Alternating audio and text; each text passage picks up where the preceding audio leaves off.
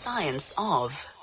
The science of leadership this evening. Marc, Kahn, the head of human resources and organizational development at Investec, is with us this evening. What exactly is leadership? We throw the term around all the time. We bemoan the lack of political leadership. We bemoan the lack of moral leadership. We bemoan the lack of corporate leadership. We whinge about a lack of leadership a lot of the time, but I'm willing to suggest that we probably haven't a clue what we're whinging about because we don't really understand leadership as a concept.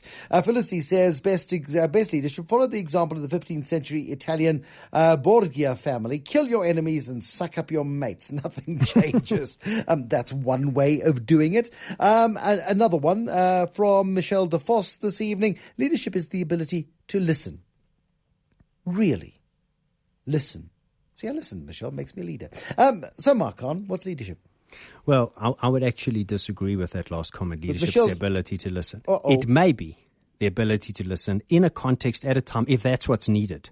But sometimes great leadership is someone that says, listen, I'm stopping to listen. I'm now saying it's enough. Stop all the whinging. We're moving forward. I don't want to hear another word. And in a context at a time, that can be a powerful form of leadership. In another context, not listening could destroy a business. So the idea of a competency set, and the most common one offered is listening. Like these are the set of competencies. If you do these 5 things, listen, set a vision, consider others' opinions and then calculate a way forward. If you do these things and you practice them and you get good, that's good leadership. But isn't that what MBAs teach you? Unfortunately. So what's wrong with that? Because it completely ignores the reality of leadership, which is that in a situation at a time, one kind of leadership is required for that group to thrive in a market, and in another context it isn't. And sometimes the competencies listed that you're practicing are going to work and sometimes they aren't. I mean, take Winston Churchill.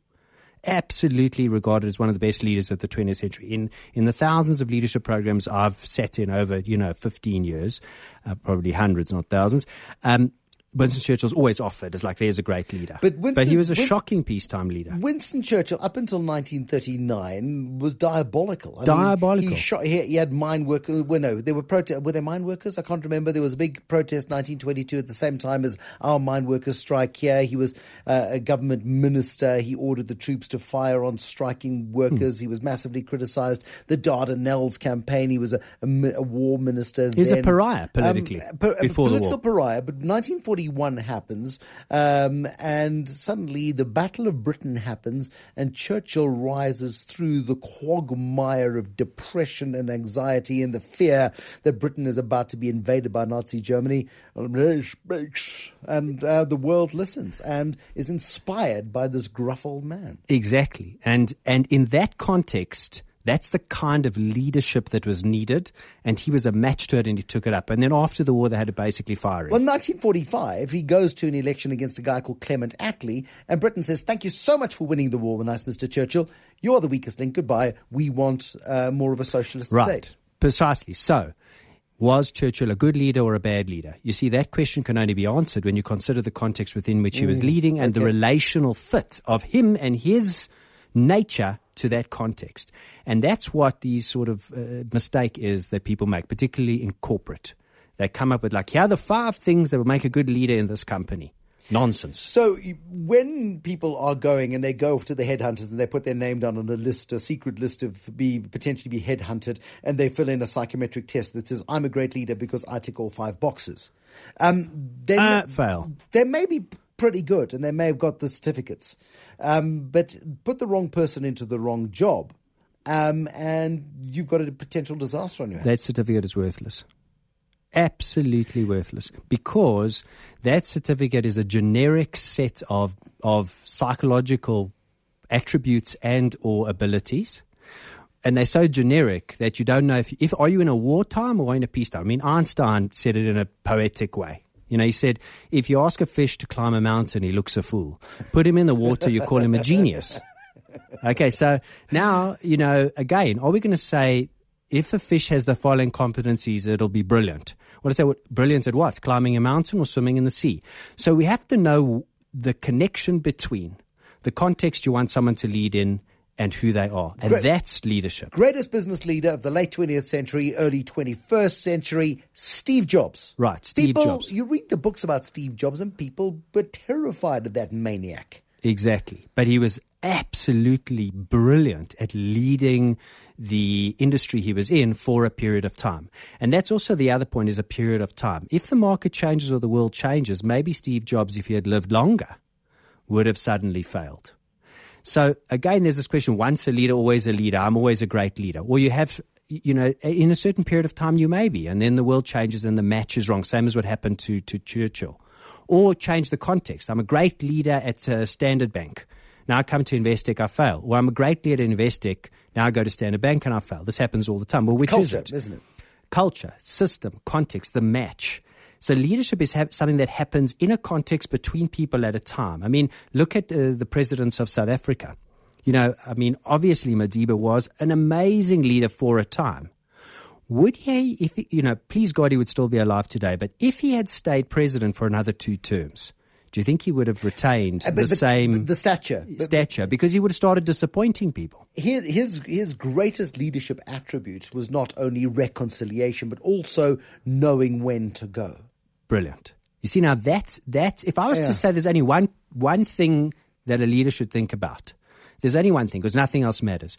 It's the fit for the group or the company or the country at this time, that they can, the degree of fit they are as a leader to that context at this time, and to know that they fit or don't fit or what they're short of, and to compensate for that or bow out. But to actually get a whole set of behavioral, competencies and start practicing those, and imagine if you get a higher score on them, you're going to be a better leader, it's madness. Need a whiteboard. Every leader needs a whiteboard. George, you've done a PhD in leadership. How did you stay awake long enough? Well, I was once at Stanford at a management program, and there's this PhD professor I absolutely thought was fantastic. And she said to me, whatever you do, don't do a PhD in something that you like. And I said, but why not? She said, you're absolutely going to die. You've got to do it in something that you love, because it's going to be a lonely journey. And that's what happened to me over 5 years. I did my PhD with School of Business Leadership. And just, what is leadership? And that's what piqued my interest. As many guys as you can have in a room or at a bar, if you ask anyone what leadership is, you'll get a definition. And everyone will be right, because they'll be able to validate it. So what I had to do in my research, which was focused on strategic leadership in the automotive retail industry in South Africa, that's dealerships, I had to define to satisfy my professors what leadership was. And what we did, we narrowed it down to say the ability to deliver consistent financial results over a period of time, and we use return on average assets over a 5-year period. That we defined as effective strategic leadership in the industry. And I had to get down to that, because after reading hundreds of articles, which you have to do, I could not find a consistent definition of leadership, let alone this thing called strategic leadership, which is the leadership of organizations. And at that stage, my thesis and my paper was published in 2012. Less than 5% of the articles I read could even talk about the leadership of organizations. So in my research, at the end of it, I kind of came up with propositions on what leadership is. But the one thing that absolutely stood out, which ties into a bit of what I picked up just now, is authentic leadership. And by that, every single leader in my sample defined their own personal leadership philosophy. They defined who they were, their values, their beliefs, the way that they think about different situations. And arising out of that, they then literally would cocoon an organization in a web based on their own personal leadership philosophy. George and Midrand, thank you for your call this evening. So leadership doesn't matter unless you're making a profit, Marc Kahn. Yeah, look, that's, with all due respect, I'm sure that research was good research, but it's a bit cop-out. It's like saying, well, I couldn't really locate leadership, which is true, by the way. I agree with that. If you start looking for it as a phenomenon. You can't define it in a narrow... Inside a person. You're looking for leadership inside a person. You're looking for the abominable snowman. You know what I mean? It doesn't, people say it's there, but it ain't there. So then you cop out and you go, it's basically achieving a certain financial objective. Well, that's not leadership, because who knows that whether or not, you were instrumental in making that happen. Maybe the market's turned, and good luck to you. But that's also an aspect of it, isn't it? Raymond Smart says leadership's not the ability to lead, it's the ability to have others choose to follow. Again, that will be for a certain context or time, because you'll see some very, very foolish choices of following certain people. Okay. Like? Leading people to their own death, like cults, for example. Okay, fair enough. Okay, that's an extreme example. But we've really seen how you can get really poor direction taking by certain people, and others will follow them, and that's the end of the company. Welcome to the Science of Leadership this evening. Marc Kahn is the Head of Human Resources and Organizational Development at Investec. Authentic leadership. Yes. That's a textbook definition. Yeah. Look, this notion of authenticity is very seductive. I just want to acknowledge that. And it's because it comes in an MBA textbook. Yeah, it's all hurrah for now. It's like the current thing, like talent management. And talent is like this idea of talent. That's a whole other discussion, which also makes me go crazy. But look, authentic, who's authentic?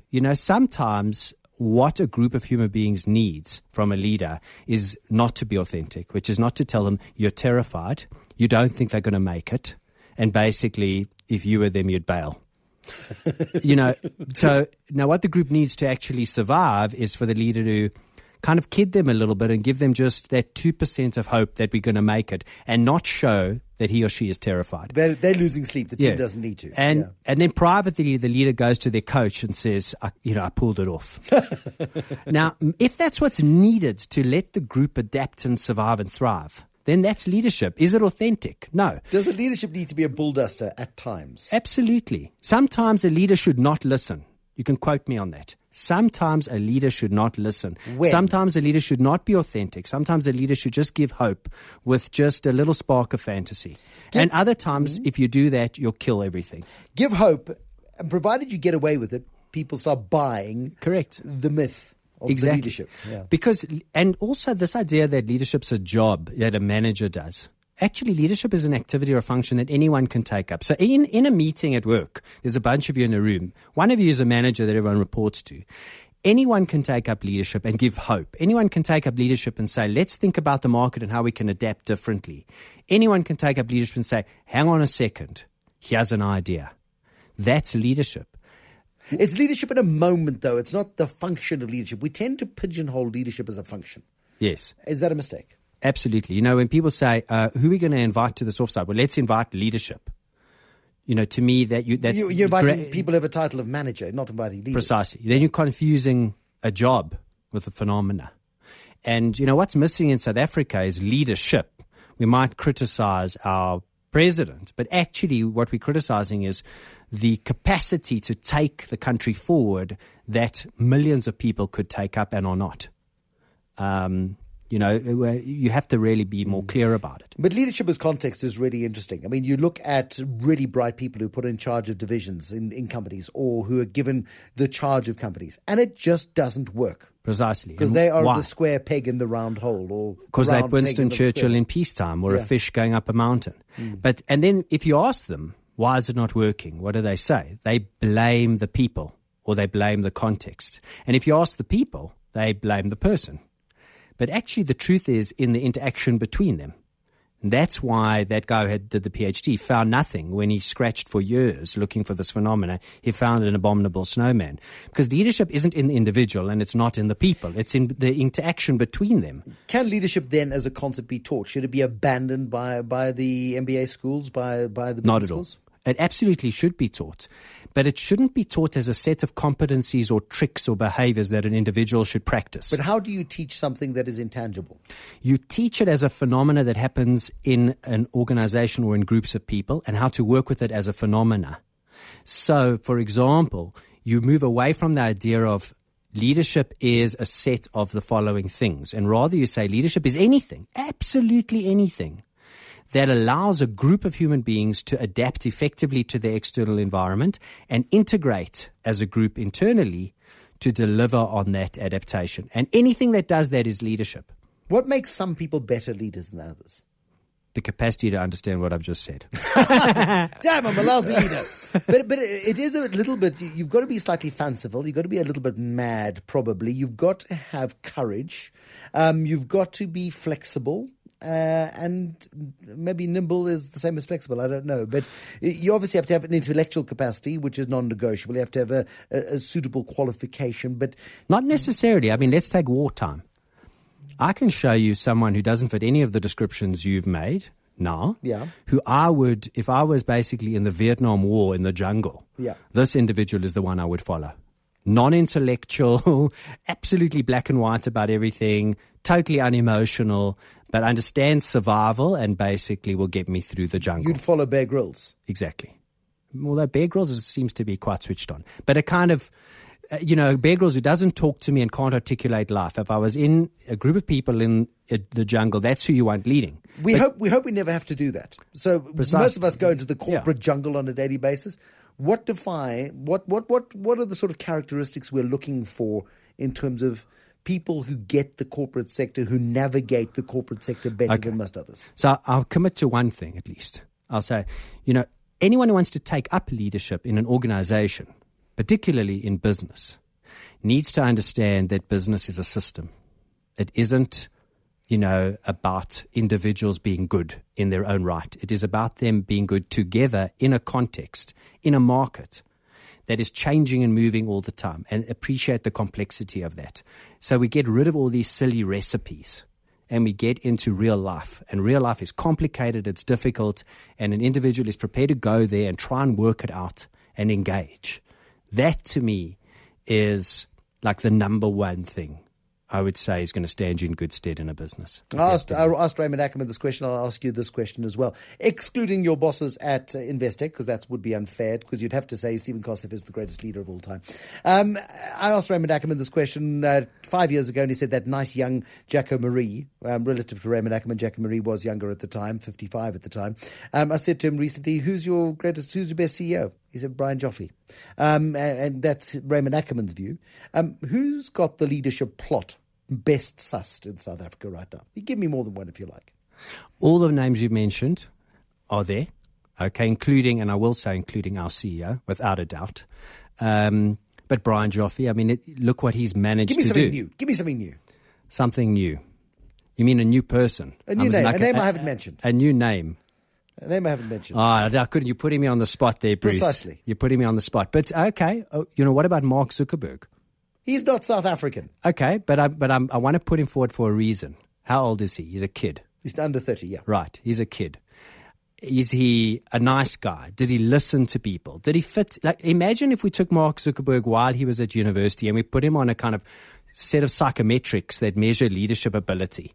How do you think he would have fared? Good cop-out. Marc Kahn, who is the head of human resources and organizational development at Investec. The science of leadership. It's blown my mind. Thank you.